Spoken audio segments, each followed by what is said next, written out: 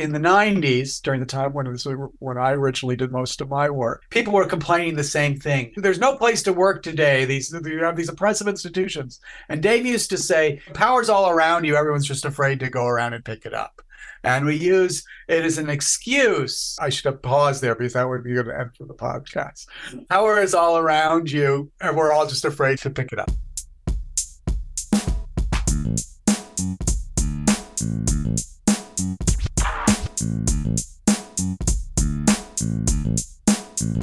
Hi, and welcome to Eminent Americans, a podcast about the contemporary intellectual scene. I am your host, Daniel Oppenheimer, a self-anointed intellectual historian of the present. And my guests today on the podcast are Gary Kornblau and Blake Smith. Gary, Blake, welcome to the podcast. Blake, welcome back to the podcast. Thank you for having me. Well, welcome for having me. So our topic today is both the 30th anniversary edition of The Invisible Dragon, the seminal work by art critic and essayist Dave Hickey, but also, I guess, the original edition, the 1993 edition of Invisible Dragon, which was subtitled Four Essays on Beauty. I'm now forgetting, Gary, what you subtitled the new one. It's like Essays on Beauty and Other Things or something like that. Other Matters, yes. And Other Matters, I'm sorry. That's classier than Other Things. And then I guess just more broadly, we'll be talking about what the scene was like, what the cultural scene and particularly the visual art scene was like in the 90s, what those things are like today, how the book has aged, what Gary has done with the new edition, because it's not simply the typical anniversary edition of a book that maybe has a new intro, but otherwise is the same. It has the original four essays. It has a short foreword by Gary, a long afterword by Gary, and then three additional essays by Dave that were uncollected, that were published in his lifetime, but never collected in book version. So it's a substantially different book, and we're going to talk to Gary. I want to talk to Gary about kind of why that was and what his goals were. So just to give you a little bit of context on the two men who've joined me, Gary Kornblau is the founder of Art Issues magazine, founder and editor for its duration. He's the founder and ongoing editor of Art Issues Press, which is a small independent press that kind of emerges every once in a while from hibernation to put out new books as needed by the culture and Gary's whims. And Blake Smith, I guess you're an independent scholar and writer at this point, right, Blake? I'm technically affiliated, but by the barest of margins, yeah. And man about Bulgaria at the moment. Gary is out in LA where he teaches at the Art Center College of Design and does other various impresario-like things. Blake, what is your vague affiliation at this point? I'm at the Center for Advanced Study here in Sofia, Bulgaria. Wow, that's fancy sounding. My magazine and my press is actually run by the Foundation for Advanced Critical Studies. Which is my... so they're not only advanced, but critical. So it's right. And of course, when we made up that name in 1992, it was supposed to be ironic, but no one ever saw it that way. Yeah, reality caught up with it. So we're a pair, I think. It's funny, Gary, the way you said that initially, it was as though it was some external organization that funded you. But then you gave away the game, which is just a kind of self-glorifying and ironic title. So welcome to the podcast, guys. Gary, I guess I just want to start for you and ask you to sort of set the scene of who Dave was when you met him. I think you met him in 1989, 90, kind of what ensued from there and how The Invisible Dragon, the original one, came about. Well, Dave had a lot of lives before I met him. I think you actually, having written the book on Dave, are more familiar with the ins and outs of that life, which was, from my understanding, very complicated and interesting. I met him in 1990 as he was just recovering and coming out of a decade of sort of drug rehab, probably, and lots of personal disasters. Well, drug use and rehab. It was a big lost decade, yeah. He stopped drinking and taking drugs in the 80s. So when I met him, I was just beginning a small art magazine that started to gain a little bit of success. And with that came the notion that the magazine needed to grow, or at least that was the pressure that was on me. I wanted to keep it, if I could, something close to 32 pages with 10 pages of ads, or a 20-page magazine, not a zine, but more like a real magazine, but tiny. It was sort of eccentric for its time. And in the idea, and in getting burnt out in publishing it regularly, I decided that I wanted to start doing a book instead of a magazine once a year, like instead of an issue of the magazine. So Dave had written a couple pieces for me, one on Liberace, one on Siegfried and Roy, who were Las Vegas magicians, and one on Chet Baker, which is one of his old mentors, haunts, I suppose. And I went to him and I said, would you like to, put together a book? It was not the kind of thing that I expected a positive answer to, because Dave did not write books. He never wrote books. He was an essayist. And I knew that this had to just be a collection of essays. And Dave was resistant to the idea. He did tell me that he had a lecture that he had been giving on Robert Mapplethorpe, comparing Mapplethorpe's expert folio to Shakespeare's sonnets, talking about Mapplethorpe's images as themselves a way of enfranchising us, as opposed to a way to shock us, or something, which was ordinarily discussed. And so he says he wanted to publish that, but no one would publish it. And I asked him why no one would publish it, and he said they won't print these images. There was a jacking image, which is a finger in a penis, a fisting image. And at that time, that was something that just even by progressive art magazines would not be done. And Dave, to his credit, said, I'm not going to let you publish it without it. So I said, we'll publish it. So, but what can we put with it? And he also had this essay, this short essay that became the first essay in The Invisible Dragon that he had to expand substantially, which he did. And then we didn't know what else to put with it. He had this piece called Promenade in Flatland. And he said, maybe that can go. And so I said, well, we need a fourth essay. So I had him write for the magazine the last essay in the book, called After the Great Tsunami. And that became the 4 essays on beauty. Did you have a sense, Dave started writing for you in 1990. He started with that essay, Lost Boys, on Siegfried and Roy and their show in Las Vegas. I don't know how else to put this than just to say that he was special. I mean, in retrospect, not that the only influence that art issues had on the sort of broader cultural scene was Dave, but certainly if there was a writer through whom you exerted influence, it was clearly Dave, right? And it's even the people who don't like him can look back and say, well, okay, he was extraordinary in a sort of, in a technical sense. Did you have that sense of him as a writer early on, or was it more just like he was one of the people you were working with and he was the one that for, some constellation of reasons you thought you'd do this first book with? I knew there was something very peculiar and unique about Dave. I had a lot of writers like that. Most of them were usually a little older than me, but more of my generation. Dave was one of the few writers I had who were substantially older than I was. And there was an experience he had that was unique to me, just from that perspective. The way we came to him writing for me, and writing, for example, the Siegfried and Roy piece, made me think that there's something very, very special about this. Because every other writer I spoke to, I'd ask them what they want to write about and whatnot. Dave was only interested in sort of pleasing people, pleasing me. And it was a very strange phenomenon. He wanted to know what I wanted him to do. And that was a different kind of experience for me as an editor. And I realized that there was a way in which there was a specialness to his writing, is that he would transform whatever topic he talked about, which he took from someone else, and then made it his own, as opposed to trying to get his views out in the world. He would take someone else's interests and needs and sort of make it into a Dave piece. And so the Siegfried and Roy piece clearly came about because I was gay at the time it was at. He was in Las Vegas.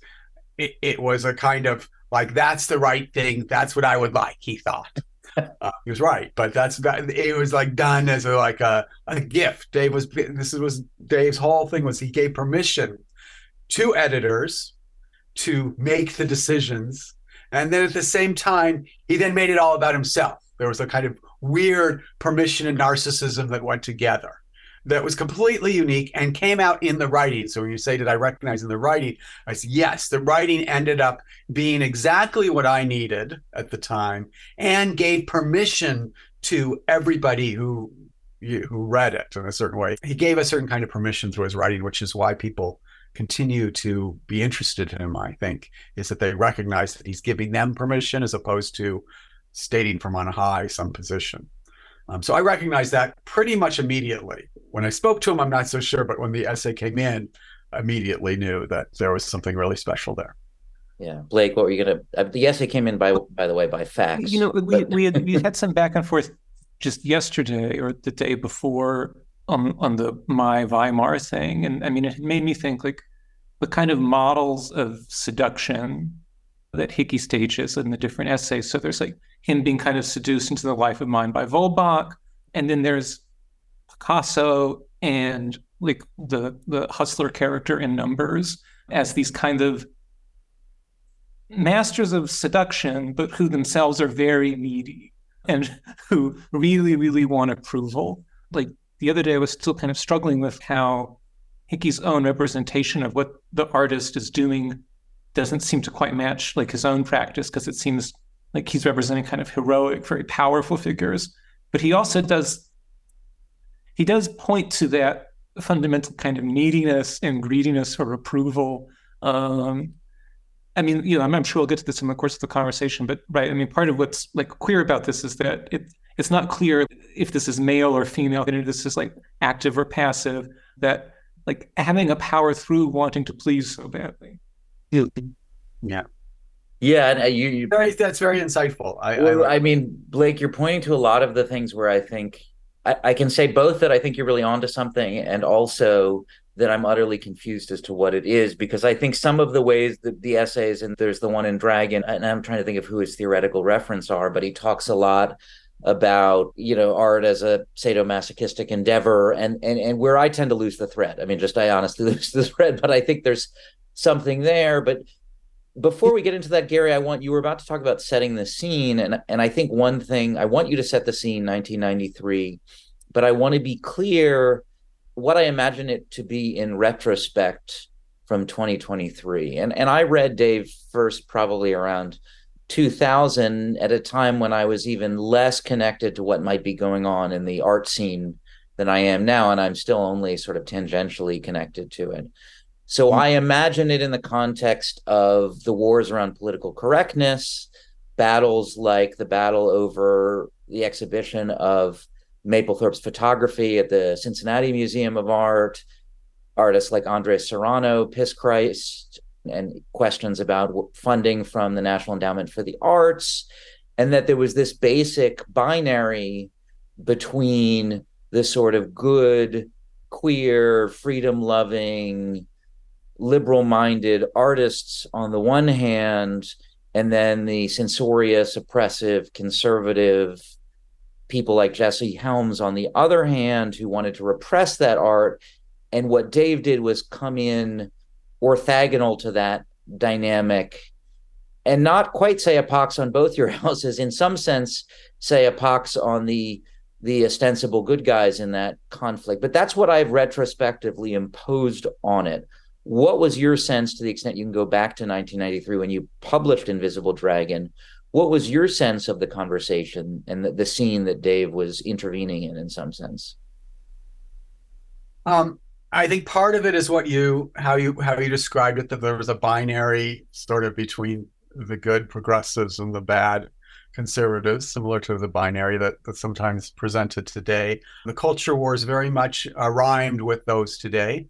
I would complicate that a little by suggesting that within, say, the gay world, we didn't call it queer at the time, within the gay world I was in, there's also another binary between the gays, what has now won out, sort of a more identitarian identity politics, assimilationist gay community, and another gay community that was much more combative in a certain way, not worrying about identity so much as worrying about desire and pleasure. So not only did Dave speak orthogonally to the bigger dynamic between progressives and conservatives, like I suppose you could call it. But he spoke to another binary dynamic between the good gays and the bad gays, depending on which side is good or bad. And all of those groups were all attempting to take the power of art away from artists and consider the meaning of art as something that needs to be exposed or that was hidden, that the critic or the intellectual artist would present to the world.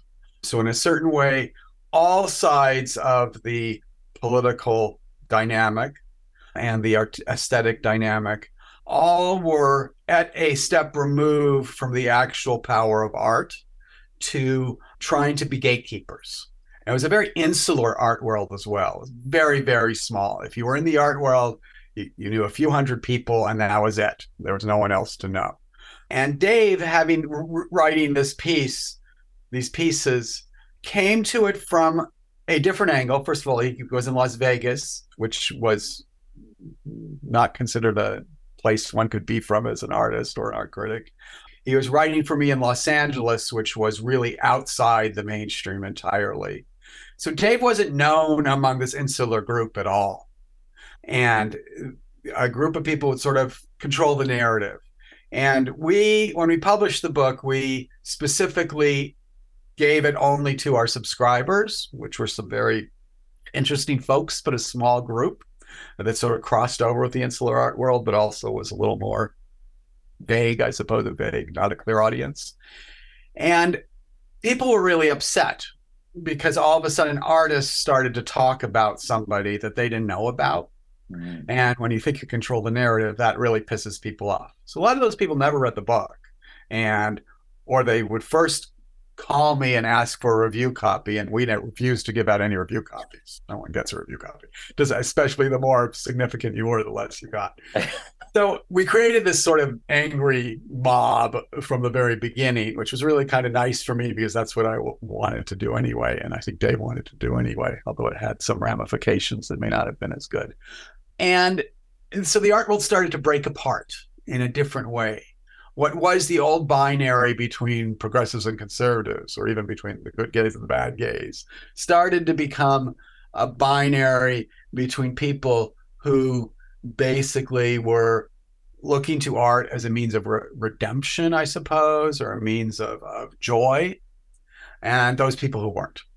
And that became a new dynamic that really, I think, affected the arts at that time. And my hope is that we're repeating a culture war today, and I don't think this book will do it, but the same dynamics happening, and I suspect that the same issues are resonating for those of us who feel sort of trapped in between, which I do, these different dynamics. Blake, I'm curious, I want to see what you can do with this if I put to you the challenge of trying to summarize in brief the argument or arguments of Invisible Dragon. One, I think, we got a great summary just now. I mean, I think there's a similar shape maybe in our contemporary culture wars. And I heard a lot of discussion several years ago when the woke stuff started about like a return of PC speech codes, for instance, from the 80s, 90s. But I don't think I've really seen anyone flesh out the parallels of why we're sort of back to this like 1990 moment. It seems very strange. Even the ways that like Trump is like Perot or, there's a sort of stuckness or impasse to it. I mean, I think the exciting thing about Hickey is that, he doesn't just make like an argument on behalf of beauty. And, we have people, somehow I'm always like attacking Anastasia Borovic. She has that terrible thing at the point about how we're taking an aesthetic turn. And Garth Greenwell says, who everyone tells me to read because I'm in Bulgaria. And I did too, I think. That's right. I got like 6 people told me I needed Blake, you and I are going to do a Garth Greenwell episode at some point. Yeah. Anyway, even the Bulgarians are telling me to read Greenwell. But it's one thing to say beauty is great, art shouldn't be political or moral.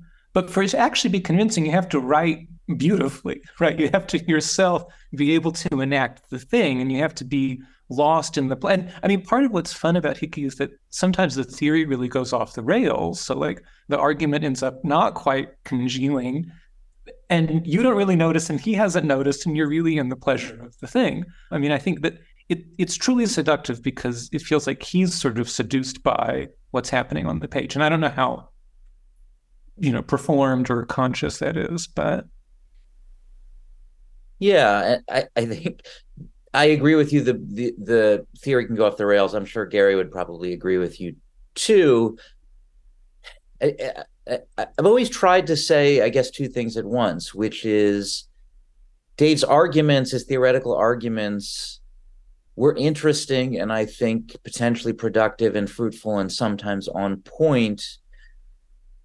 But if possible, it's important to kind of read him in two different ways, maybe in succession, but not at the same time. And one of them is to sort of take the arguments he made about the role of beauty, the history of beauty, the gender of beauty, the ways that it intersects with politics and culture and the art and the sociology of the art world and what he called, what was it, the therapeutic institution, and read it in that way and sort of think about where it was right, where it went off the rails, but then separately and kind of autonomously just appreciate him as an artist, because I think what you're saying is right, Blake, which is when he was in it in the same sense one presumes that I'm not a visual artist, but one presumes when you're a painter and you're in it and you're making choices about what paint to put on the canvas and what goes where, and you may have some sort of loose conceptual schema in your head as you do that, but the real artist is going by insight and intuition and inspiration and trying to do something that might in some cases be similar to a narrative or an argument, but is fundamentally in its core not that. And I think that's how to most profitably think of Dave. But then also, because he's often doing that in the form of arguments, we want to take those seriously as well. I would like to interject something both of you said. In my view, I don't think Dave was giving a theory of beauty at all. Once the book started to gain an audience outside of my audience, the big mistake was made was that people thought it was a theory of beauty and they thought they were either for the theory or against the theory. Yeah. And of course, that's because people coming from an academic background or the kind of people that would end up approaching this. And that's what you did. And it was conceived completely as a work of art, designed as a work of art, understood at first as a work of art. I call it a piece of high camp, and I would stand by that very strongly, that this was a performance, because I know Dave didn't sit down to write a book or to write a theory. This was a way of throwing together something like you would throw paint on a canvas, I suppose, to try to make something that would resonate in various ways. Dave says that in the book. These are fugitive essays. There's trying to get at something from different angles, but never really getting at it. People don't take that seriously, and that's even though we tried really hard to make that clear. So it wasn't a theory, and I think if you think of it as theory, it's wrong. He does have one or two small theoretical points, actually, and they're small, about what beauty actually is. One reason that his main point was lost is that we changed the subtitle of the fourth essay in that book, which originally now it's on beauty and the therapeutic institution. It was originally, the subtitle of the magazine was Beauties Less the Beautiful. That he wasn't talking about beauty with a capital B at all. In fact, he was trying to get away from that and was talking about beauties as something that are generated anew continually by people. And that's a theoretical point, I suppose, yeah. But it's not a point about beauty, about what beauty is. It doesn't fit into that dynamic going from, Kant up to present day pseudo-Marxists and Freudians. Well, and if it's possible, at least for Hickey, to write beautifully about some particular beauty, it's like, I think the first one that I ever read in college was the Diamond as Big as the Ritz and Liberace essay. And it didn't convince me to like Liberace, but I mean, it's just an amazing performance.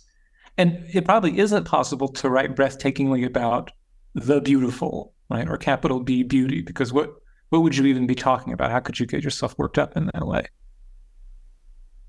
Yeah, and I find myself agreeing with everything you said, Gary and Blake, but also wanting to be clear about what, in a sense, the argument was, because I think it's hard for people who haven't read Invisible Dragon or don't know the context around it to lock into the conversation unless maybe one of us is a little bit heavy-handed about what the book was about in some sense. So the opening essay was this essay about, and I'm now forgetting the title of the essay, Was it Enter the Dragon? Yes. Yeah, about it was about the obscenity trial, right?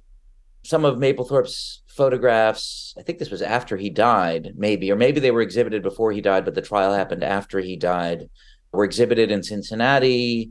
The curator and the museum were indicted on obscenity charges. There was this big, pretty important free speech trial where the kind of usual suspects and the usual narratives came in, and so the conservatives, from Jesse Helms in the Senate on down to the prosecutor and the county prosecutor, talked about obscenity, and I think there were some maybe slightly lascivious, vibey pictures of children, but then there were also the kind of pictures of fisting and jaffing and sex, gay sex, were contaminants of sort of public decency and public morals and the public order on the one side.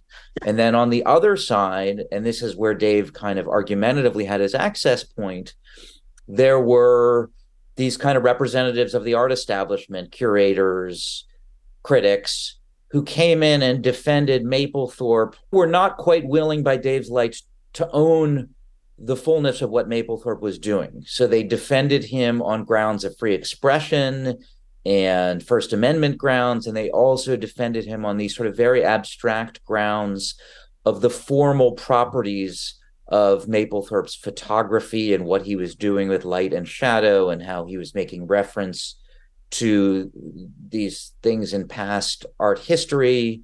I think probably all of which were true in a sense, but Dave's argument was that they were missing the point and they were failing an opportunity to actually celebrate what it was that he saw Mapplethorpe as celebrating, which were, and maybe you can nuance this, Gary or Blake, which were the actual acts and the actual lives of the people he was depicting. Precisely, and I think Dave says in a variety of ways very explicitly, in this sense, Jesse Helms, the conservative, had a better sense of what it was that Robert Mapplethorpe was doing than his defenders did, which was he was trying to celebrate lives that in some fundamental and profound way were in fact corrosive to public morals and public decency and public order as they had traditionally been understood. They were a genuine threat to the values that mainstream America held, and the defenders of Mapplethorpe who refused to sort of celebrate and engage in that threat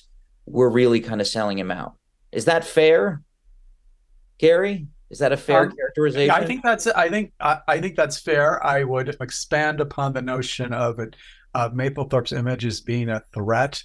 That threat was to both sort of sides of the binary you talked about before. It was an obvious threat to sort of a conservative Jesse Helms political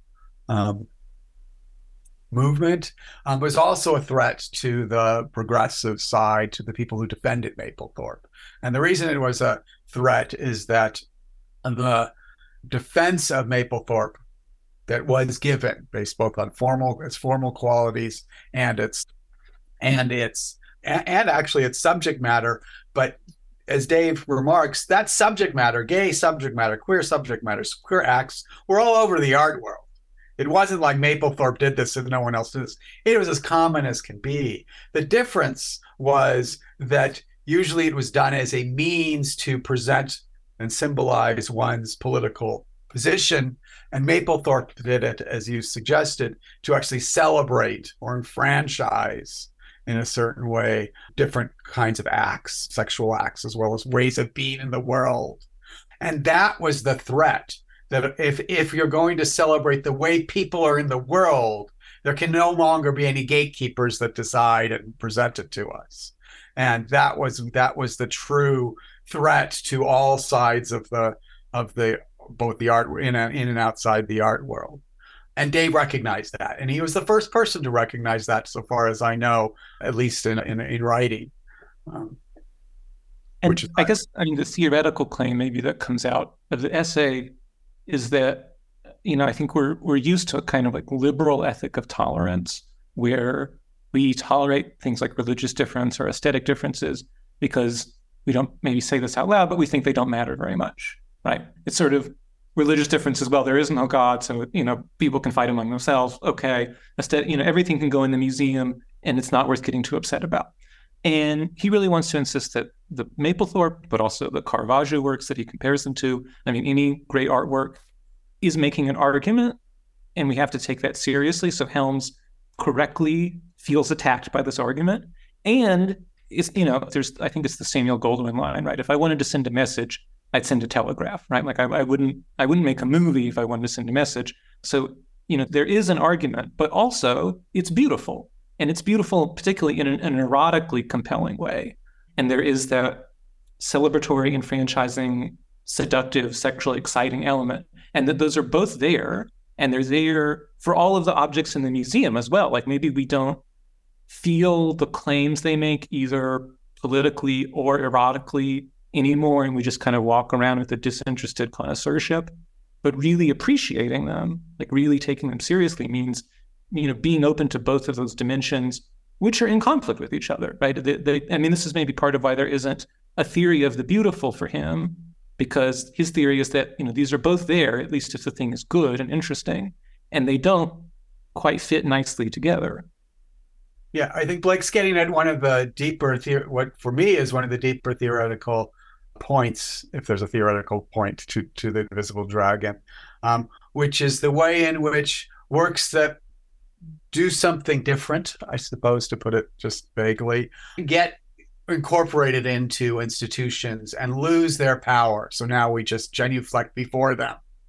In many ways, ironically, just this week, this has now happened with Mapplethorpe's images. I mean, it's been happening with Mapplethorpe's images, but Art Forum in the print edition this month has the Mapplethorpe image of a Jaffe in it, next to the Caravaggio of the finger in Christ's side and the wound that they can put in the magazine, because Mapplethorpe has now become canonized, although there's lots to criticize in Mapplethorpe as well, as anything canonized has. But he's now become completely enfranchised. So what Dave was saying happened with Caravaggio has happened with Mapplethorpe. And now we can look at the argument and present it without any of the resonance or frisson that it originally had, and it had at the time the original Dragon was published.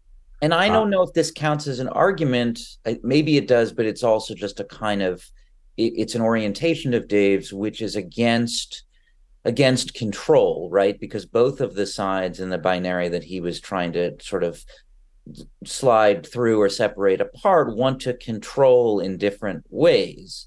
So the right-wing side, the conservative side, wants to control somebody like Mapplethorpe and the celebration of the things he's depicting by prohibiting it, essentially, by prohibiting it, locking it away from view of the good men and women of America. The other side wants to control it through intermediation and interpretation and a kind of dogmatic politicization. So step in between the viewer, the common man or woman, and the photograph and say, this is what it means. This is where it belongs on the walls, on the ice white walls, as Dave said, of the museum. And Dave is against both of those forms of control, and also wanting to point out to those of us who often see those two sides as opposed, that they are opposed in some respects, but in other respects, in terms of their desire to control our experience of beautiful things, they are in some respects aligned.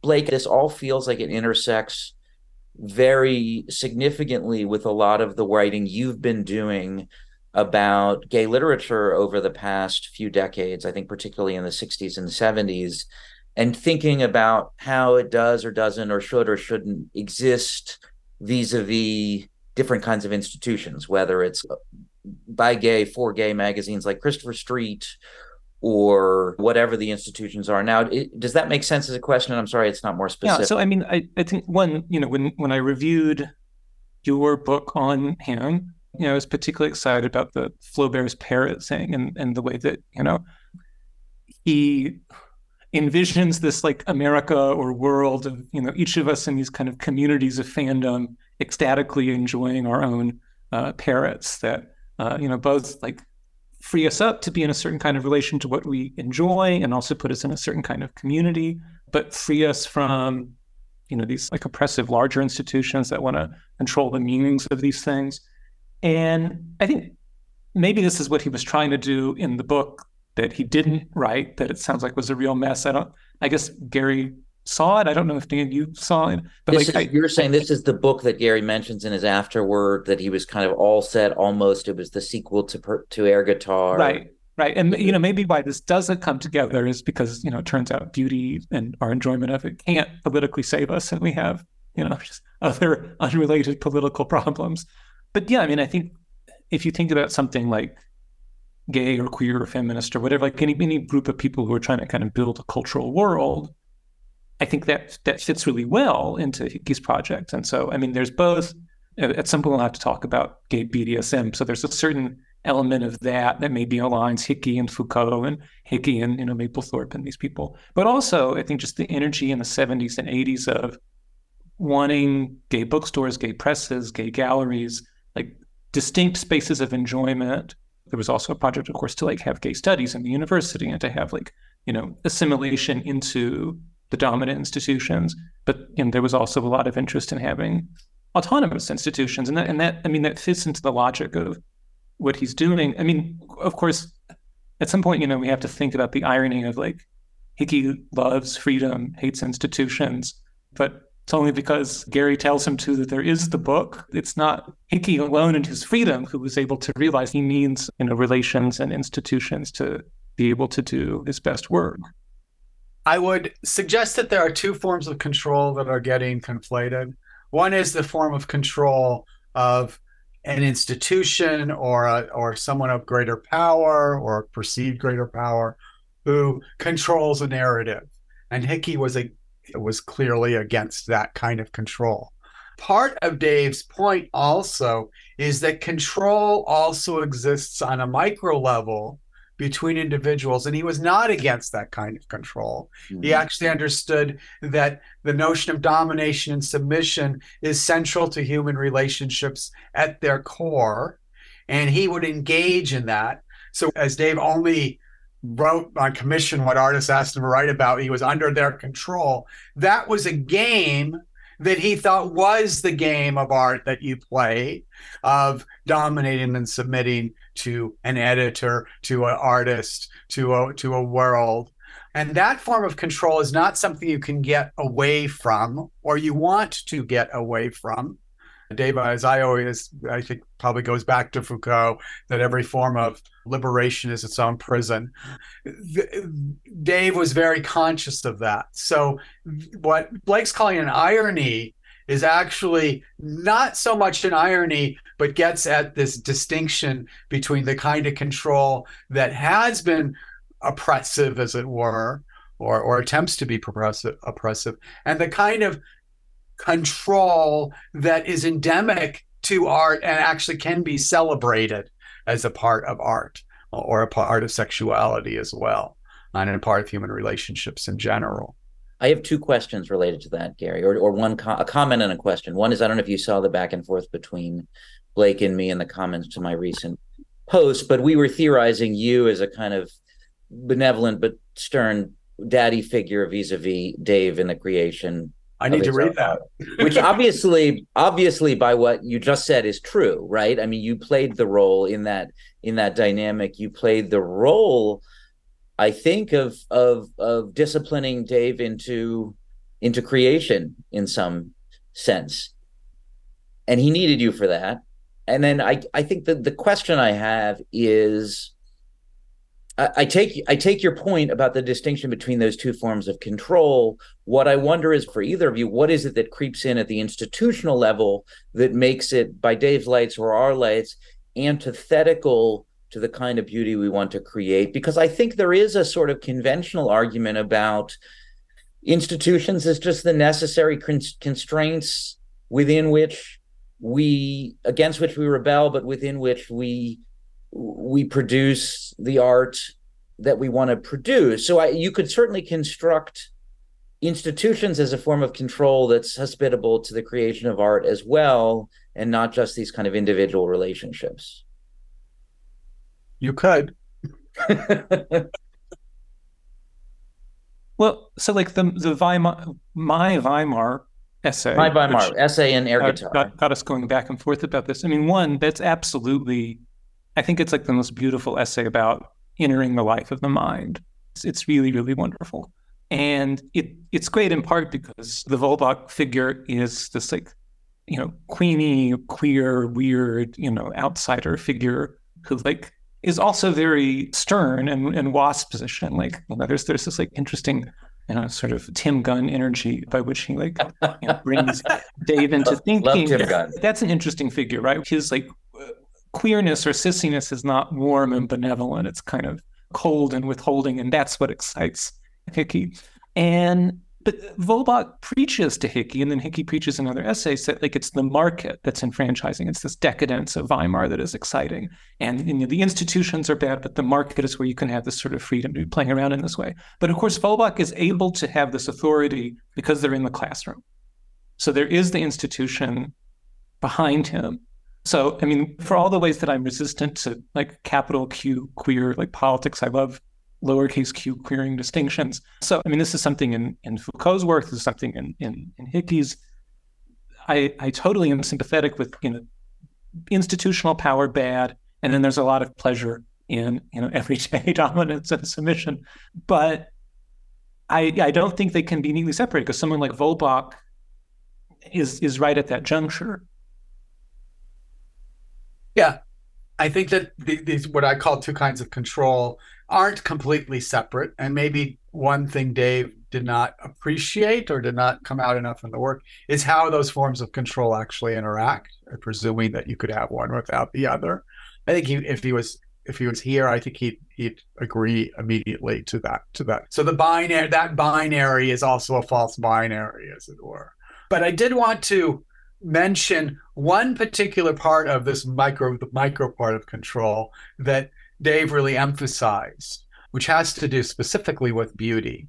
To the extent that I understand a definition, Dave giving a definition of what beauty is, what he was talking about was the ability of objects, or usually, to produce pleasure in a viewer against the viewer's will or involuntarily.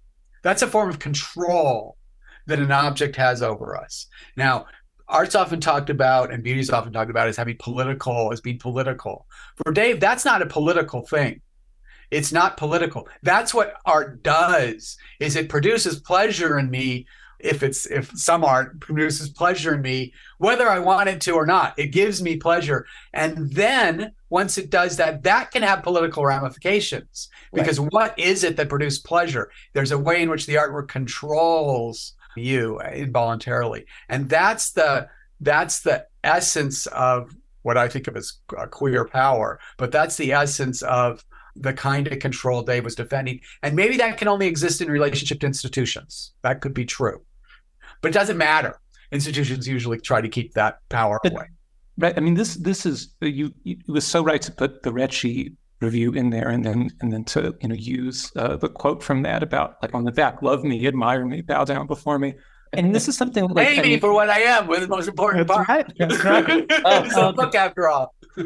Me, I guess part of what's exciting about Hickey is there may be other straight guys who've thought about this, but for me, this is a very I've never written this term capital B bottom capital T theory, but I have a sort of mental list of bottom theorists, so Foucault, Leo Bersani, Tim Dean, who are really interested in what they call like the self-shattering dimension of enjoyment, and that Hickey there is like so on to what feels not like sublime or pleasant about encountering something beautiful, but really humiliating. And there is enfranchisement at one moment, but maybe the first moment is also disempowering or being overthrown. So, I mean, our relationship to the beautiful is both like, there is a kind of permission that's granted that feels very exciting and capacitating, but there's also, it's like the end of the Rilke poem, like, you must change your life. Like suddenly you've been knocked over by this thing, and you have to pay the hooker, or you have to do something else. And I don't know, like who who at that time was like pointing us not just to like the importance of beauty, but to this affective dimension of it, right? That it's not, that the beautiful isn't pleasant. Mm. Well, I don't think Dave thought the beautiful was pleasant. I think you're getting exactly at what he was at. Now, that wasn't always understood because people thought this was about the beautiful and they were for or against it. But I think it was much more, Dave was much more attuned to what you're talking about.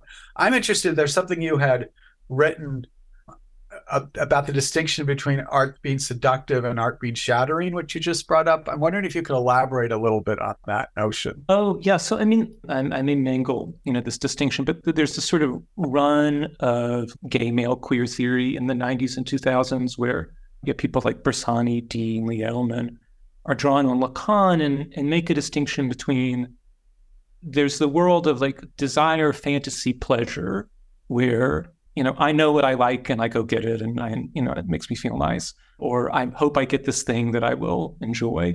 And then there are the forms of enjoyment that Lacan talks about as jouissance and that Bersani and some people following him translate as shattering, where I am getting a kind of pleasure that I don't find pleasurable, right? So I'm both very powerfully drawn to the thing, but it also is really not in alignment with my conception of myself. It's not in alignment with what I think is good or even what feels good to me consciously. And I mean, I think this is the dimension of sexuality in general that is like queer or uncanny or, not tolerable to us knowingly as pleasure. And yeah, I guess what I hadn't realized about Hickey is that that even from this really early essay on Recchi, that he's so clued into that. Right. And I imagine, I don't know what in his PhD he would have read for theory, but this is before he comes into contact with Foucault, but he's already there. Yeah. I see that in the Recchi piece as well. I'm not very familiar myself with the ins and outs of queer theory, but I think that what you're describing as part of queer theory is definitely what Dave was intuitively interested in. I don't think he got it from theory. I think he got it from his life. And I think it was from actually an early life that I consider very queer, where he was interested in beauty in Texas in the 1950s, which would have been very weird for a macho kid. I think that gave him a personal insight into this notion of pleasure being something that's actually disturbing in a certain way. It's also the reason why pleasure in art itself takes us out of ourselves. One of the problems with thinking of queer as an identity as opposed to a way of being in the world is it thinks that it's something we are.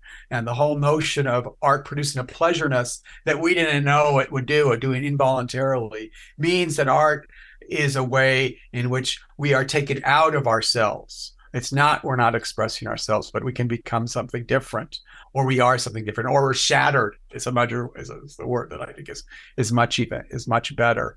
I think that was central to Foucault himself in his later work, which was often no one ever really got correctly. But it was also central to what Dave was saying, and not taken from Foucault, but they came to the same viewpoint.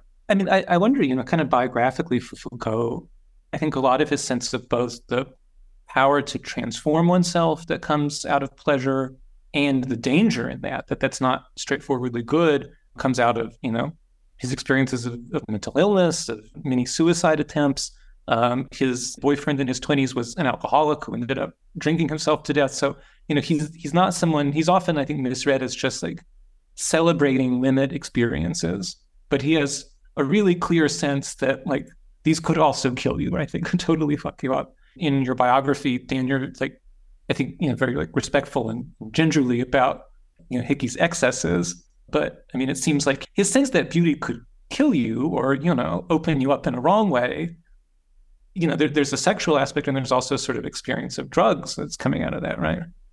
Yeah, and I'm not sure. I'm trying to think of whether I thought about that at all when I was writing the book, and I don't want to give myself more credit than I deserve, because I think I was kind of moving forward, not blindly, but just pretty intuitively.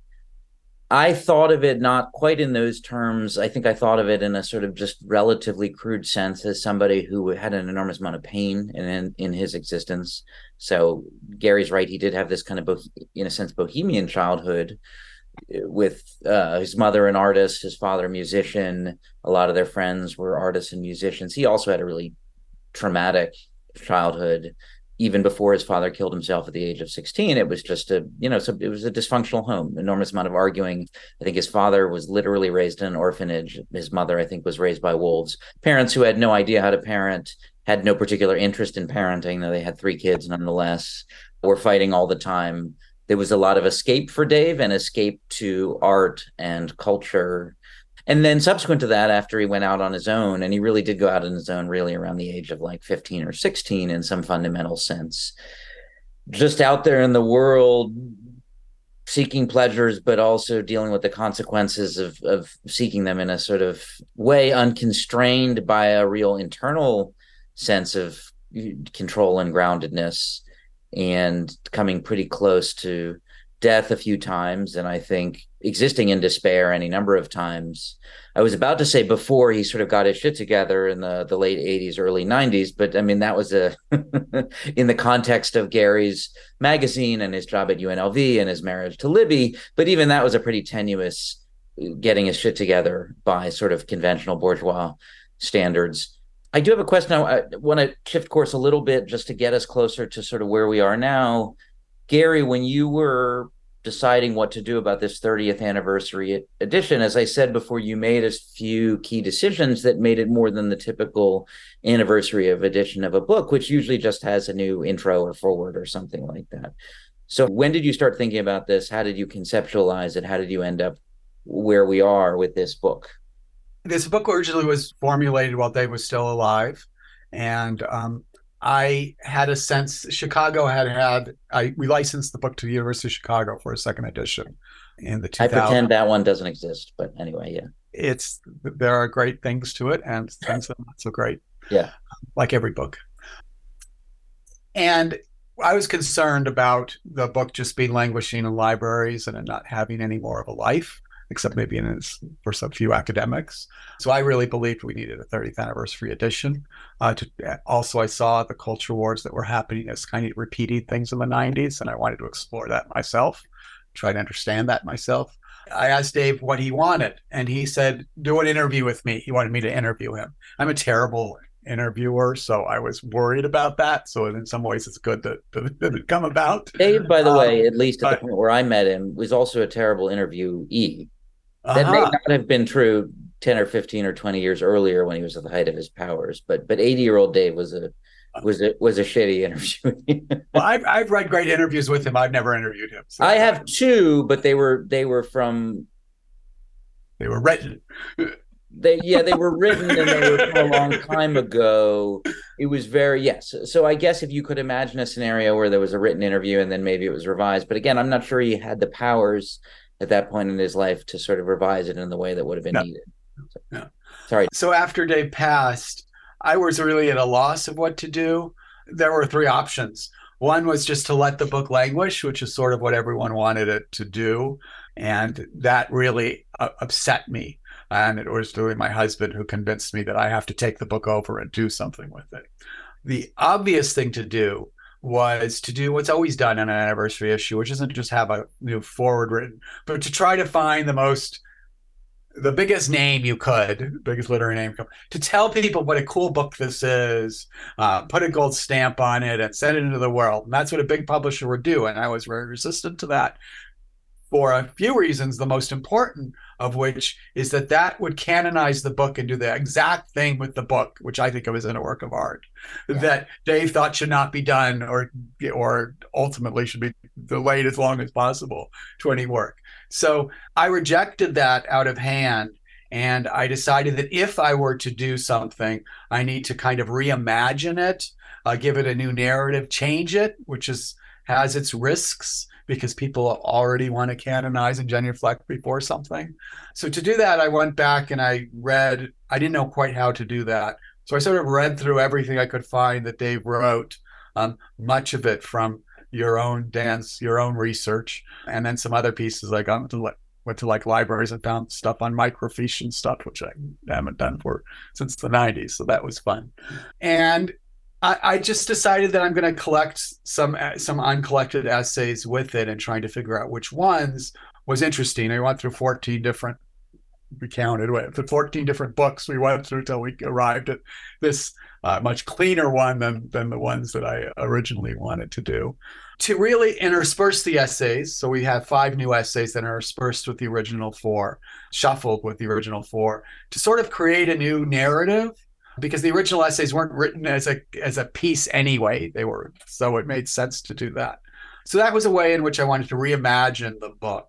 And then in exploring my own relationship with Dave, what I think of as a very queer relationship with Dave, was a way to reimagine it as well and get back to one of the primary insights that I've had about the book, which is that the book was successful at its time. The original book was successful at its time because of the AIDS plague.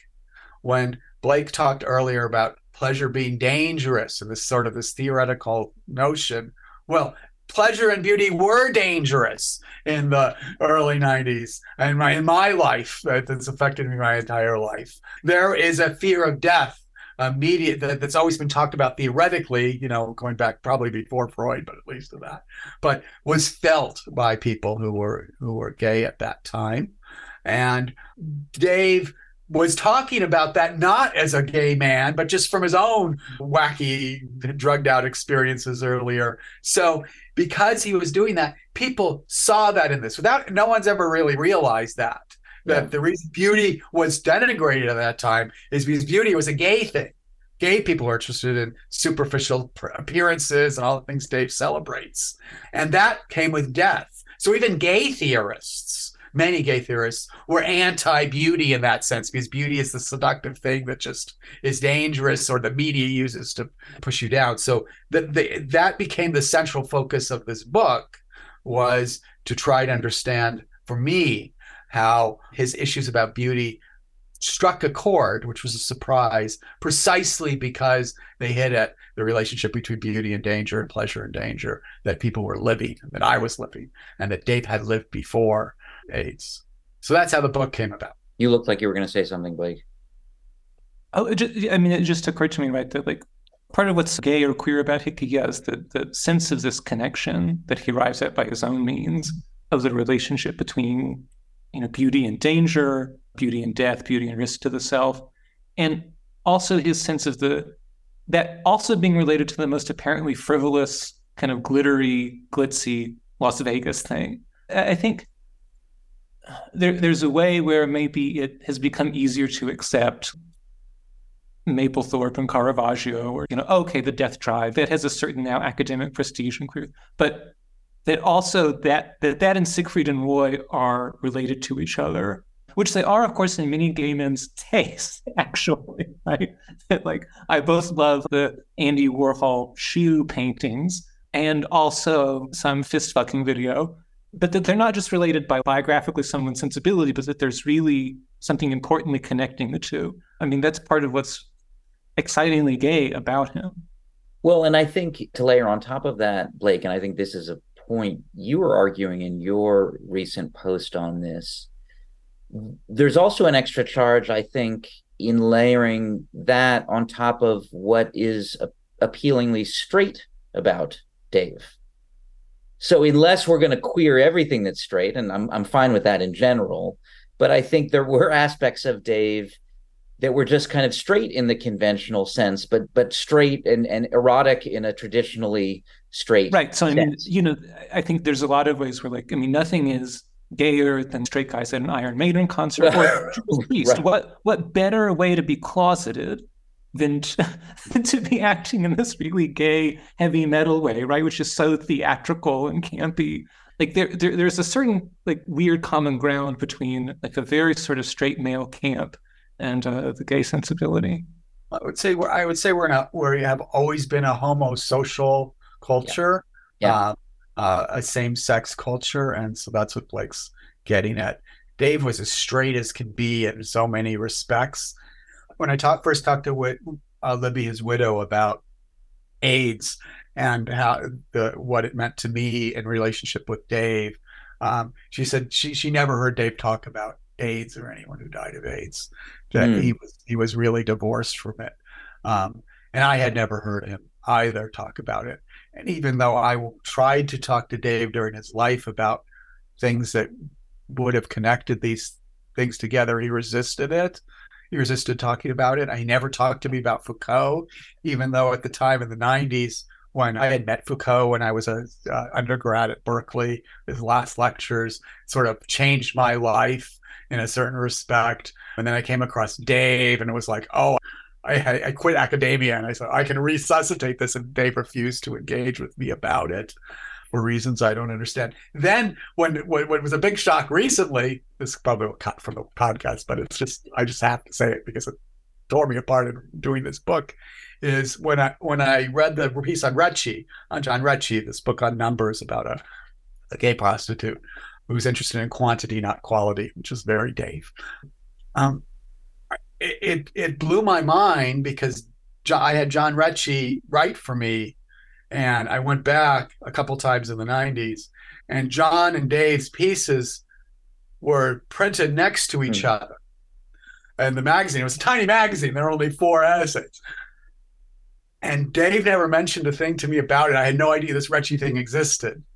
And John, who I delivered the magazine to, he was living here, and he's still in LA now. I delivered the magazine, didn't say anything about it. And it was just, and when I discovered this essay on Recchi that to me has everything Dave ever wanted to say throughout his life that he said in the 60s, it just is mind-boggling to me that they both, I don't know what they thought, if Recchi remembers or knew that essay. It was a kind of important essay. It was pretty Stonewall, defending his work against New York establishment homophobia. So I don't know. It's just an aside, but it was the most powerful part of redoing this book was that discovery and that evasion, really, by. One, if you can speculate, I mean, what's up with that? That's weird. And so, I mean, how would he even have known? Did straight people know who Recchi was in the late 60s? Yeah. Like, well, how did he know that? I think through Larry McMurtry, who was friends with Dave, and Larry was defending Recchi as well. Now, Recchi, straight people knew Recchi because of City at Night, which was a bestseller. And Numbers was the second book that Recchi wrote that was panned because the first book was a bestseller, like outside the establishment. It was actually a bestseller book. And now, since it was a bestseller, the literary establishment had to weigh in on Recchi when his second book came out. Okay. So they did, and you end up with it was completely rejected except for McMurtry. And then I think that's my speculation of how Dave came to it was from McMurtry, who was much more of an influence on Dave than people. I don't think this is an answer at all to your question of what's up with that, Dave's evasions, but I'm curious, Gary, about your personal relationship to him, I guess from the perspective of mine, which was at the very end of his life and not of the intensity that yours obviously was. And I've tried to articulate to myself who Dave was to me personally. This was primarily during the pandemic where we were just talking on the phone a lot. I made one visit out to see him in Santa Fe, see him and Libby out in Santa Fe. And I experience him as this very warm, benevolent presence in my life. And he's not the first older man who's served in this role for me, but there was a limit on it, and there was a rejection of a certain kind of intimacy from him. There was this kind of, he saw me in a sense, he was benevolent towards me, he genuinely wanted good things for me, but he was not going to open himself up to me, nor invite me to open myself up to him. And I wonder a few things. Why is that relationship appealing to me? Maybe there's a safety in the denial of intimacy. But also, why is there a power to that kind of withholding but genuine benevolence? And I wondered in your relationship, you talked about all these things that he didn't talk to you about. And, at a baseline, my assumption is, I bet there's like things Dave didn't talk to anybody about because he was in denial about him, because his brain moved in these sort of currents around the things that were too fraught or painful for him to think about. And he had this just sort of bizarre relationship to introspection and things like that, where there's an incredible sensitivity to him, and then also an incredible resistance to into sort of normally what we think of as introspection and the processing of one's pain and trauma. I didn't have a very intimate relationship with Dave on that level either. I do think people did. I mean, you have to talk to his girlfriend's wives to women, right? To women, to women, yeah. But also his students. Yeah, I'm friends with some of Dave's students, and they had very close relationships with Dave. Maybe because of the power dynamic that's built into a student-teacher relationship. But he maintained relationships with many of them after school still. And you met many at the garden party, man, when he came out. There was a love that people had for Dave. When he was in a professional relationship with someone, as he was with me, there was a ways in which I think intellectually there was a great intimacy between us, even though there were things that weren't talked about. But personally, even though I spoke to him literally every day for a few years, every morning, just about shit, not about just what our problems in life, there still was always a great distance. And I think that whether that was always in his life with everyone, I'm not sure.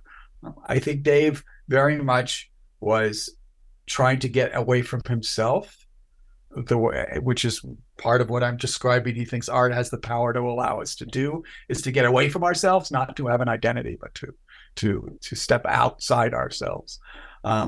And so I think that was his interest in art, and I think that came out of the relationship. And I know you can talk to my husband about it, but that's how I am as well, is like lack of intimacy. And you could talk to my wife as well. I don't know. Blake, you seem a little more open, less scaled over than Gary and me. But no. Okay. I mean, I was thinking these seem like very opposite characters, maybe, but maybe this is a non-starter. But I've been thinking about Sontag, who, like, her affect is totally different. The things that she likes are really different, although she writes about camp in the 60s. But she's also someone who, in this kind of high modernist way, art is impersonal and is to get us out of ourselves.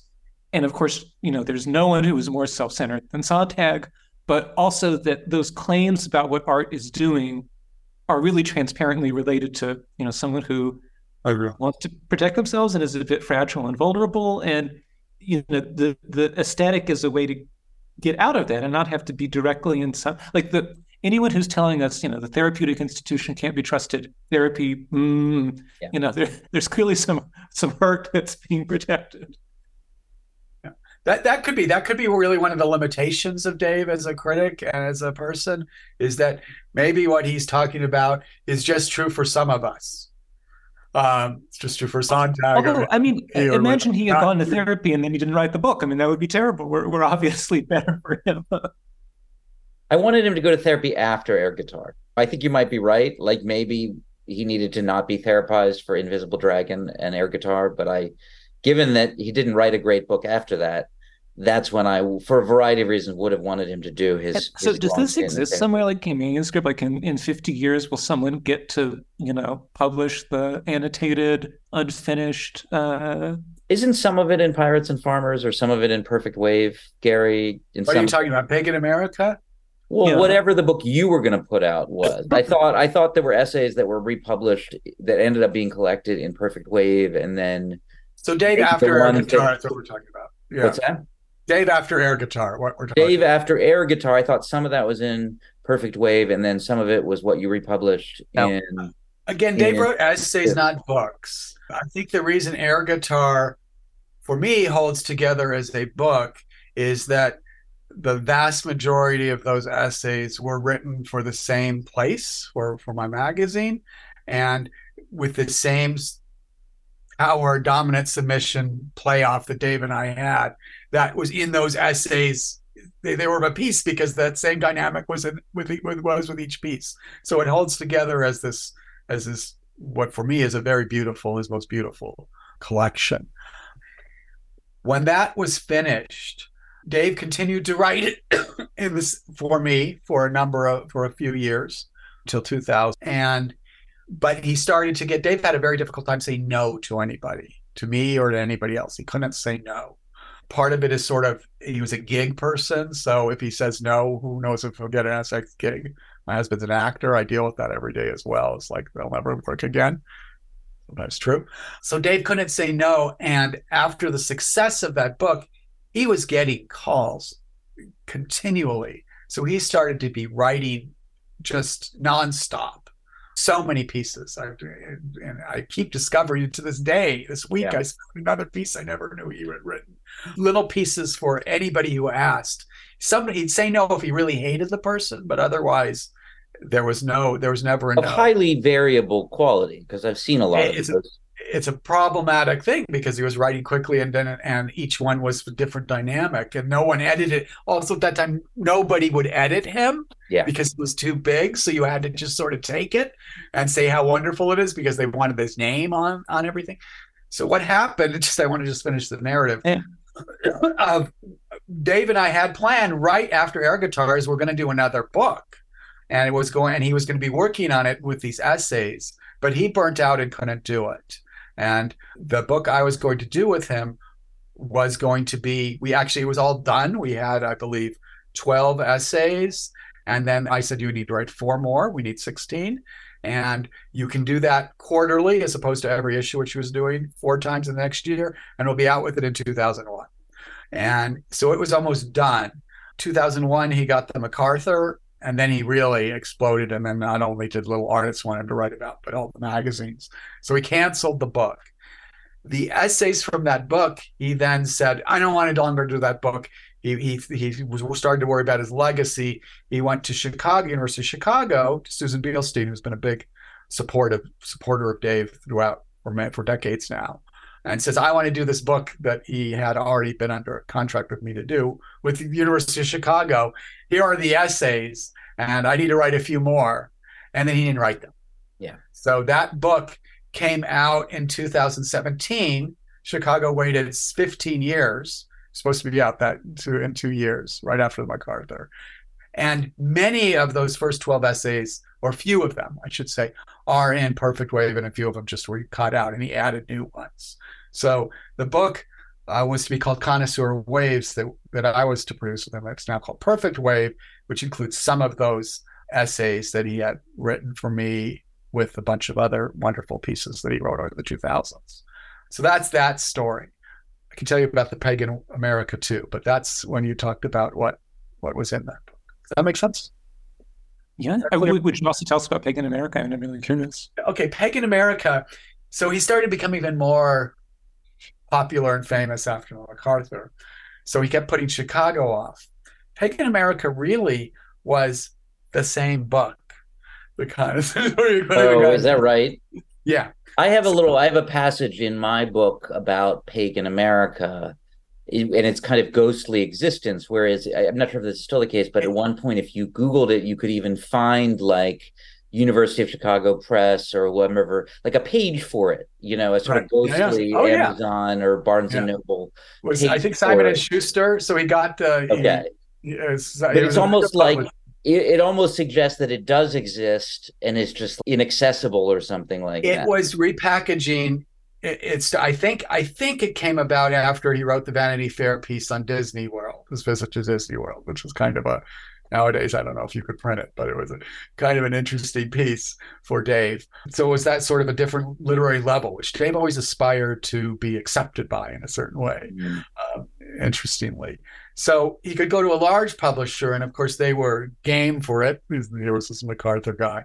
So he's tried to put in it a number of the essays that were going into the Chicago book, that were in my book, and started to create, I have a very rough draft, and I don't know if I can send it around, but started to create like links between the essays.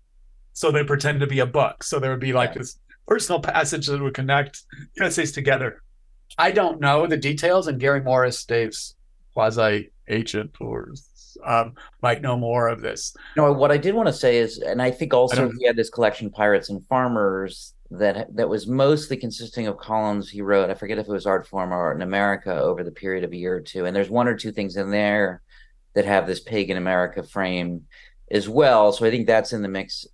Also, I would say, I've said this before, which is in a sense, there's no Dave Hickey without Gary Kornblau, because Dave Hickey as we know him, and I don't just mean as a brand or a persona or a name, but as a source of influence, really only exists because of Invisible Dragon and air guitar. And Invisible Dragon and air guitar only exist because Gary was there to play the benevolent, stern, queer queen, sissy daddy to Dave's whatever it is that Dave did. And also, and that is a little bit underselling your role, Gary, because you understand how books should look and feel. So you're an extraordinary publisher in that sense. Your sense of taste and what constitutes cool. And the new book is very beautiful in a totally different way from Invisible Dragon and a different way from air guitar.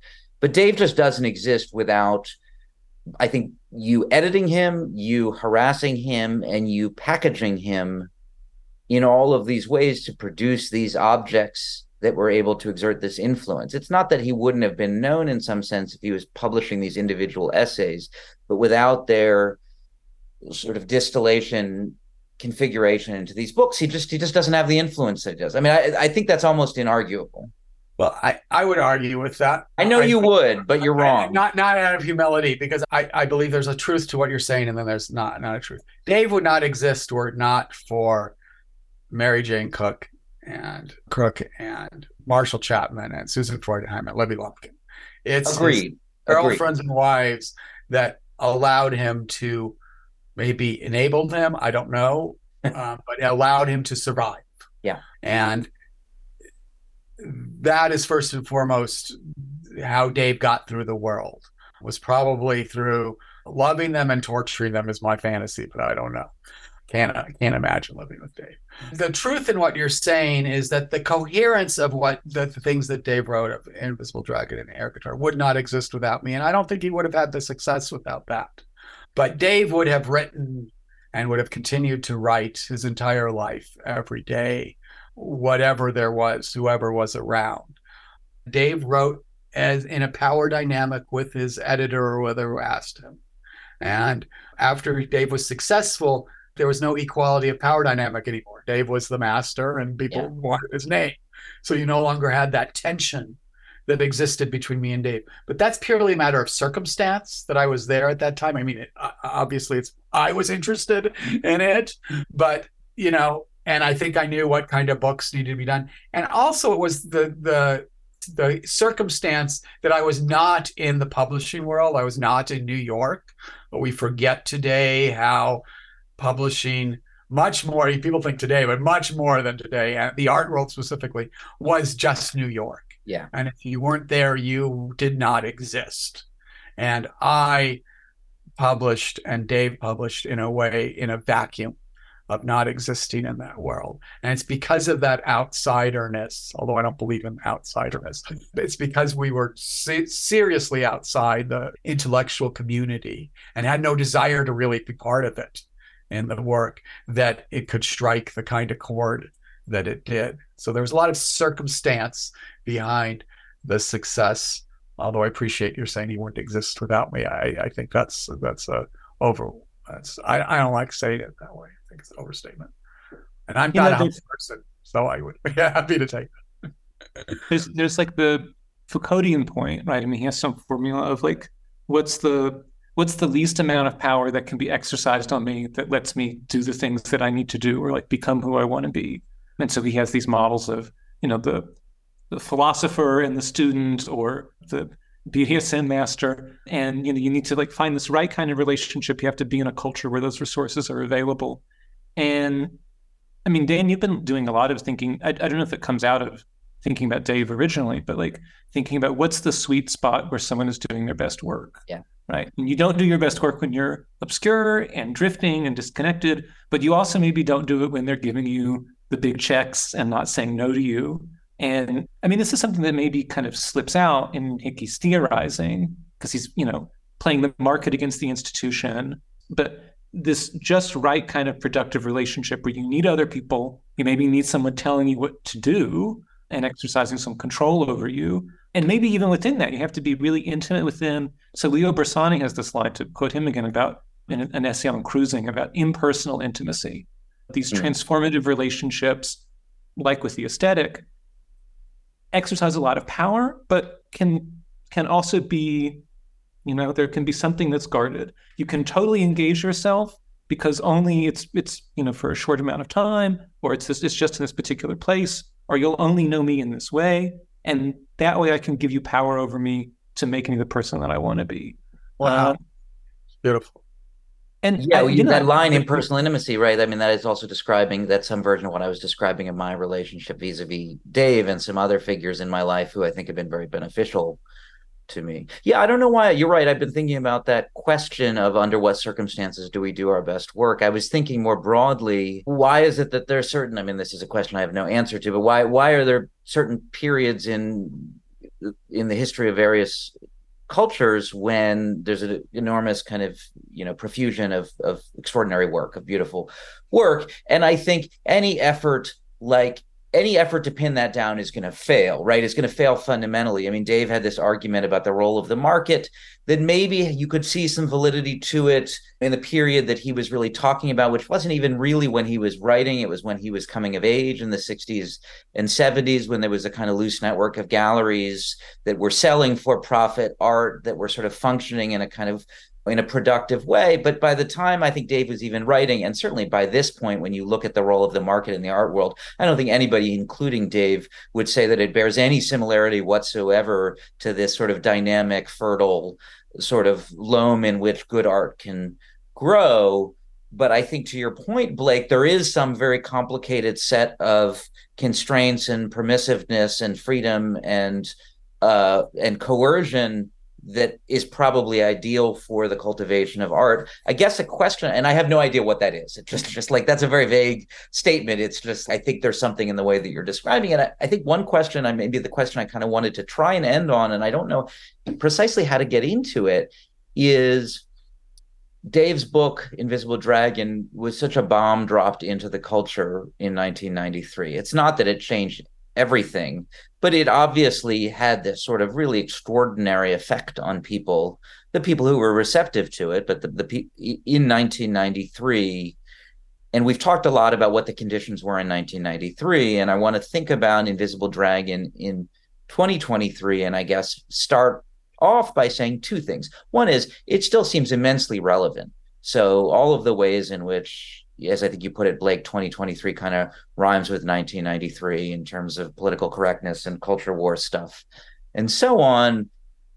So on the one hand, it hasn't really aged that much. On the other hand, I don't think any of us think that the 30th anniversary edition of Invisible Dragon is going to have the influence or land with the shock that the 1993 edition has.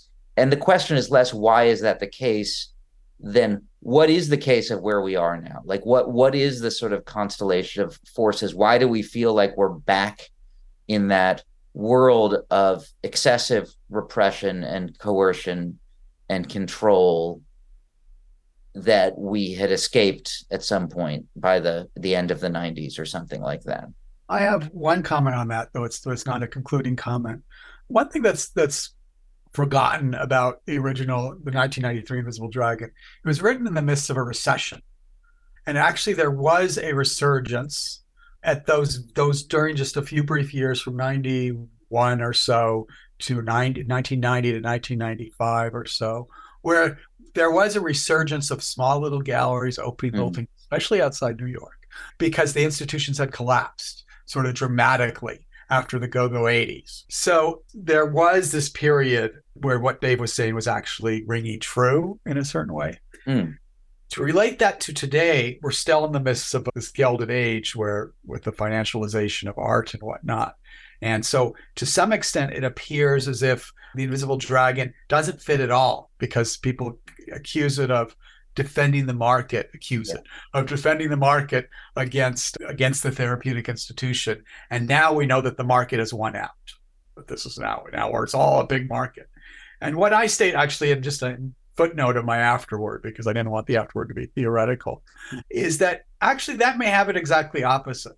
I think today, just like then and in the 80s, people were complaining about the market. Today, people are complaining about the market, but what's not completely understood is the market is the therapeutic institution today.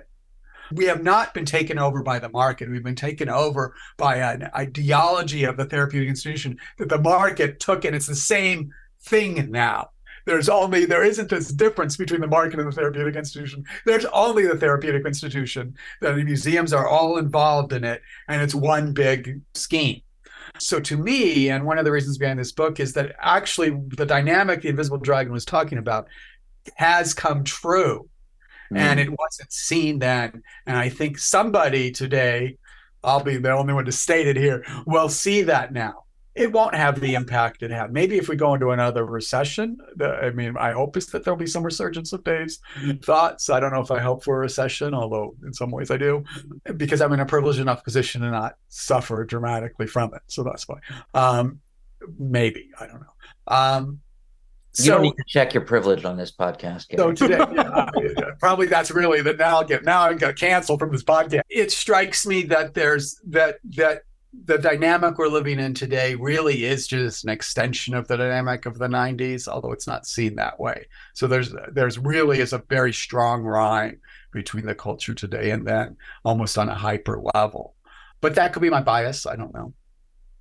Dan, you must agree, because this is what I take to be your argument about the blob in your book. And then I guess what sucks about this being true is that, I take it, this was true for Sontag in the 60s. I think this is true for Hickey in the 90s, that at the time there felt something really capacitating about saying, look at popular culture, look at the market. They're very exciting. And I don't know, I couldn't put a year to it when that gesture loses its force, because the market and the institutions have become, it's also homogenized, that it no longer feels possible to reach into some alternate social space and say, no, but this scene is really exciting. The way they're doing it here is really different. And right, I guess what would be good is if, the 30th anniversary edition can get people to think about how much deeper the problem is, and where can we take our critical enthusiasm now that would be useful in addressing it. The worry would be, I haven't read, but I saw like Compact magazine has a review of the 30. Maybe you have read, Dan. But I worry that I haven't been willing to pay for a subscription yet. So right, that's why I haven't. 100 words or something like that. Because what's in Compact magazine? There's a review of the book. There is? And I take it just from the first couple of paragraphs that the argument is like, the woke people are so terrible. Right. And look, Dave Hickey told us all about it. And those people don't know about art. They don't know art from their asshole. It didn't look like it was. It looked like it was going to be a rave review, but from a not particularly sophisticated space. So about which we would all have mixed feelings based on the first 100 words before the paywall kicked in. Someone will pay for it eventually, and then we'll find out. Actually, I haven't followed how the reviews have been. Before we get into that, I just want to follow on what you were saying, Blake, because I think you're right. How did you put it? Where we should take our sort of critical energies when the blob has subsumed everything, when the distinction between the market and the therapeutic institution has collapsed, when everything has become the therapeutic institution. Where do we go? And I guess maybe that ties in a little bit to what we were talking about a little bit before, Blake, which is like, under what conditions do we produce? Can we produce good work? And I feel like we're all kind of looking around for that and trying to figure that out, because we do feel profoundly stuck. Like there's a jealousy I feel about even being able to sort of get your piece rejected because you insisted on the photograph being included of the guy sticking his pinky into his penis hole, and the jealousy of the I forget what county it is but Cincinnati is in, but the county DA coming down on the exhibition of Mapplethorpe's exhibition, the idea that you could do something that was outside of the establishment, that was sufficiently threatening to it. I don't really want to live in, some oppressive culture, but it's an old man. That's a very privileged standpoint that you can say that you're jealous. Yeah, sorry. I know, and I'm aware, and I have written a lot about the history of truly repressive societies, and I don't have any illusions about preferring to live in one of those. But I think it is legitimate to say that the culture that we're in right now feels pretty dispirited. Well, the Soviets used to joke, like, we shoot the poets, but at least we read them, right? So, like, what would be terrible is if we have to have a choice, which I think we're often kind of theoretically confronted with, between a tolerant society where art doesn't matter and a repressive society that says, like, oh yeah, like, this is important, and that's why we're going to ban it. And I mean, what's exciting about Hickey, at least at its best, is that there's both the sense that it should be free and enfranchising, and it's really important and is making claims which might be bad. It might be claims that we would, really disagree with and find objectionable, but that those can both be true and we need to hold on to them. Yeah, where do you take that now? How you can be excited about, like, being excited about Siegfried and Roy now does not feel, usefully transgressive and like it's resisting the dominant values. I think that there may be a mythology that somehow there's less enthusiasm today or less places for artists to work today. I mean, I think one of the lessons of Dave, and one of the lessons that probably that he took from Foucault as well, is that the more power there is in a culture, the more sort of holes there are in which one can work. In the 90s, during the time when I originally did most of my work, people were complaining the same thing. There's no place to work today. You have these oppressive institutions. And Dave used to say, power's all around you. Everyone's just afraid to go around and pick it up. And we use it as an excuse. I should have paused there because that would be the end for the podcast. Power is all around you, and we're all just afraid to pick it up. We're often used as an excuse this notion of how do you make a splash when there's so much money and institutions that are doing all, that are controlling it all. And the fact is that the more of that there is, the more places there are. And I think that's why Dave had an impact on students as well, is because he made them realize that you could do your work. I used to complain to Dave. One of the things I learned from Dave is I used to complain tremendously about a small little magazine and not getting the attention or the having the impact that I wanted to have. And Dave used to say that that's why I have power. That's where my power lies.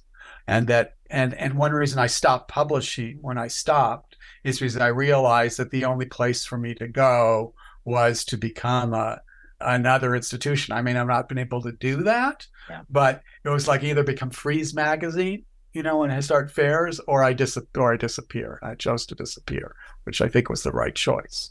I disagree with none of successful, but I think that to maintain yourself in one of these small places is where the best work can take place, and that can still take place in our culture today. I want to agree with all of that, Gary, and just kind of differ or nuance it to say that my complaint about sort of the dispirited existence in this culture is not that the institutions are preventing us from doing the work, from picking up the power that's lying around. It's that I'm waiting for somebody to do it. And I actually think if you ask me about the state of sort of, let's say, criticism, the kind of work that Blake does, and to a lesser extent, I do, I see people taking up that power all over the place. I see all sorts of interesting things happen. I think it's a much more interesting moment, sort of critically, intellectually, than 5 years ago or 10 years ago, where I'm not sure I'm seeing it yet, but I wouldn't necessarily be as tied into it, would be in these other realms of culture, would be in visual art or in poetry or in, literature or in music or in film. So I'm waiting for those to, I 100% agree with you that it's there to be taken and asserted, the power, the cultural power. I don't think that necessarily means that it will be or is. And I think that's a dynamic that a lot of us have hypothesized, but are waiting to see materialize. Well, you can't wait for other people to. Well, I'm doing the thing I do. This is what I do. I write. This is what you do. I write. I podcast. I mean, I'm taking up my power. I'm feeling empowered. I think so. I'm not waiting for anybody. I just don't have any paintings to put out into the world, or songs, or movies, or novels, or something like that. I mean, you don't think there's good novels and paintings and films being made today compared to in the past? Is that?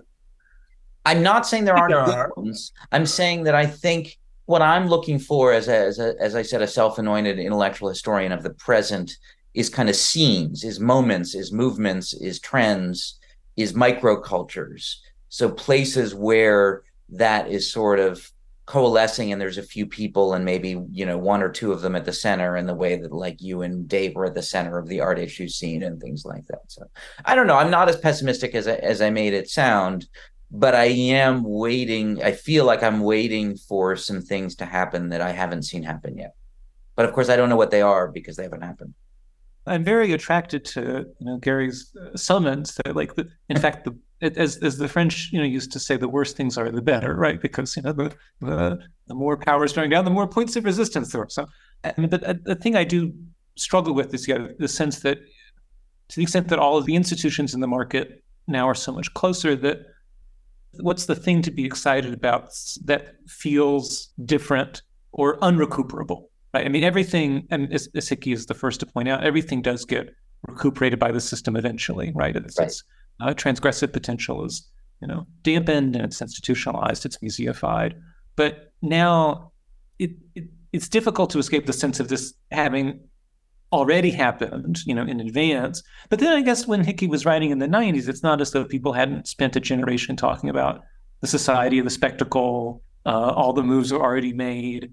And I mean, I guess what's exciting about Hickey, maybe this is something to write about, is that then he takes the things that are the most spectacular, that are the most fake and showy. So it's not just, some of it's marginal stuff, like the things that are socially marginal, or like Mapplethorpe's that are being, criminalized. But some of it is, Siegfried and Roy, right? Like right at the very, very center, the most showy. And in his mode of enjoying it, he works something subversive.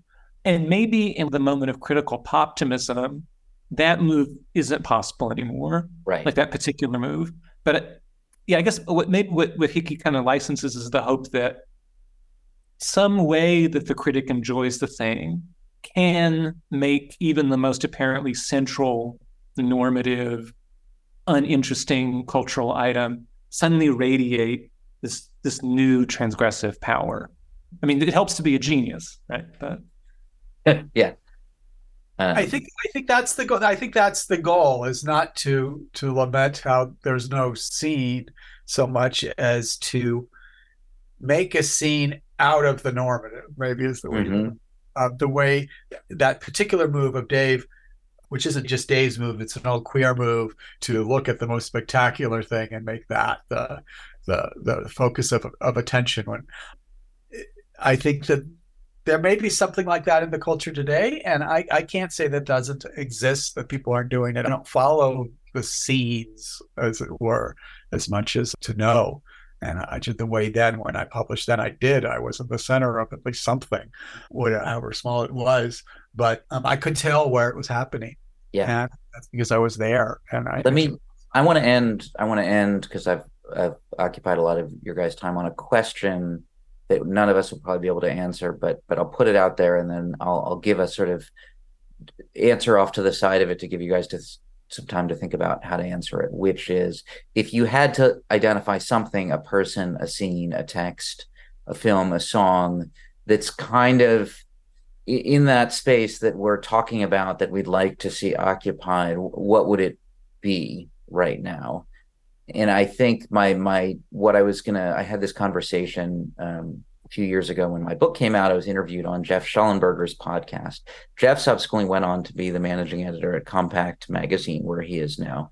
So it's relevant to our conversation in that sense. But I brought up something similar, and it was in the context of Dave, obviously, and what Jeff proposed and I rejected, and I sort of stand by this rejection, is that the really interesting cultural energies were on the kind of alt-right.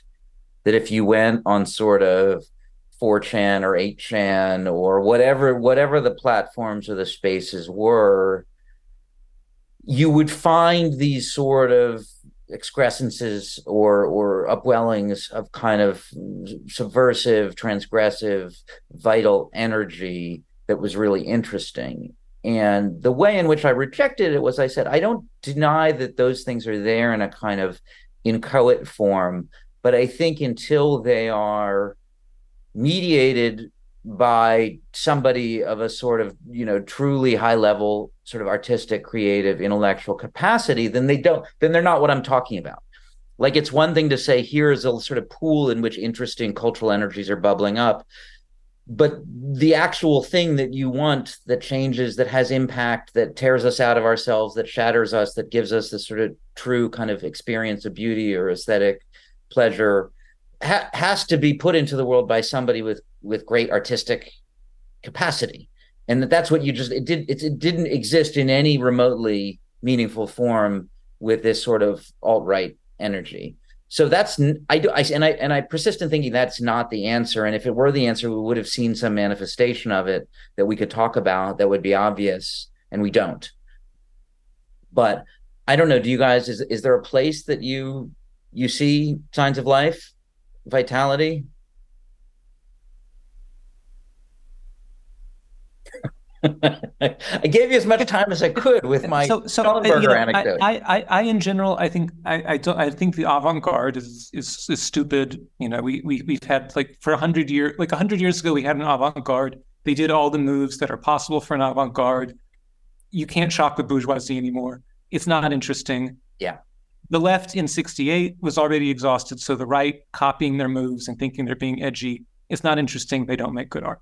But I do think there are lots of scenes that have, like, exciting cultural energy that has not yet been represented in art. And so, like, for most of this year, I've been complaining with one of my close gay friends about how, like, we hate all the contemporary gay novels.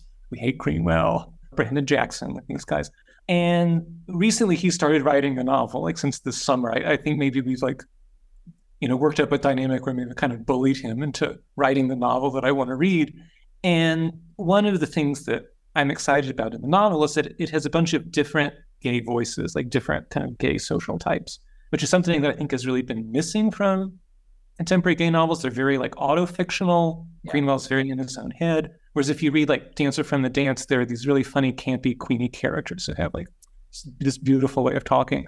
And so one of the main characters in the novel is a Barry's instructor who's based on my friend's actual Barry's instructor, who, I pretty much every day check this guy's TikTok. He always has, like, really stupid, unself-knowing content. He's really ridiculous, like, fun figure. And this is like a human type in the gay world that I have not seen in fiction, right? The world of the fancy gym and the weird human beings that are in it, who are very upbeat because they have to be for their job, because they get paid per class, so they want you to kind of fall in love with them. But also they hate themselves because this isn't their first career. They wanted to be actors. They're like 40. And all of the richness of this, like, particular cultural space, I feel like having an excitement about what's going on around you maybe is more, from a Hickeyan perspective, kind of an interesting source of cultural renewal than, I'm going to have, like, an anti-liberal version of, like, a French avant-garde from the 60s. That seems. So I think the idea of there being a scene or someone who bubbles up is never been really what the case is. These things are happening everywhere, and one finds one's own interests. And it strikes me that there is an old monolithic view of there being a scene that somehow matters. And that, I think it's become more apparent to us that that's not the case. So I suspect there are communities of desire, as Dave, I might have called them. I don't know if I like that terminology, but there are communities of desire in places places in the world that I have no idea about. And I think that always will be. That's how people survive. And that was one of the lessons for me of Dave's work, is that we survive by creating those places or finding those things. And to expect it just to try to find it elsewhere, I think is problematic. I mean, both of you are in what I see as a more of a traditional intellectual community that I'm not personally a part of. And that community you're not going to find it in that community. I mean, it's just not going to be there. And you know that, and that's sort of the frustration of what you do. But it's never, there's always been the assumption that that's the, and to make a career, you need to go get things in the, in the East Coast literary publications. So it makes sense. But that's not where it's going to happen. So we can't say, where is it in there? When's the New York Review of Books going to come out with the fabulous genius? Well, they will. It's after it's the case that it actually bubbled up somewhere, I suppose. So I don't know if I don't have the skepticism that it doesn't exist today. I also am very pessimistic that I don't know if I can find it for myself, because it's just my own life. It's just harder and harder. But I don't think that's a problem with the culture. I think that may be a problem with me. I couldn't tell if that was ending it on a positive note or a negative note. It's all there, but I'm not going to find it, and neither are you. Yeah. The neither are you wasn't spoken. No, that was I think the ball is in our court. Okay. Well, it was a little bit of like, it's not going to come out of the scene that we're in, but I think that I didn't mean that as I didn't mean that as a criticism. I really didn't. No. I mean, also, I'm not in good with the NYRB people. I don't know if Blake's more out on the margins, right? Than you think he is, Gary, out in Bulgaria. Ever more marginal. All right. Well, I got to run. Okay. Thank you, guys. It's a pleasure. We'll meet again soon, at least online. Okay. Have a great weekend. You too. Bye-bye. Bye. This was an episode of Eminent Americans, the podcast. If you liked the podcast, subscribe to it and subscribe to the newsletter of the same name, Eminent Americans, the newsletter. Recommend it to your friends. Rate it on the platform on which you listen to it. Beam good vibes about it out into the universe. Thank you to my producer, Nick Worthen, and thank you to you, my listeners. This is a labor of love for me, and I do genuinely appreciate your attention, particularly if you've gotten all the way here to the end of all things. Feel free to email me with questions, thoughts, observations, even diatribes at djops@gmail.com. That's D as in Daniel, J as in James, ops as in ops or Oppenheimer @gmail.com. Have a great day.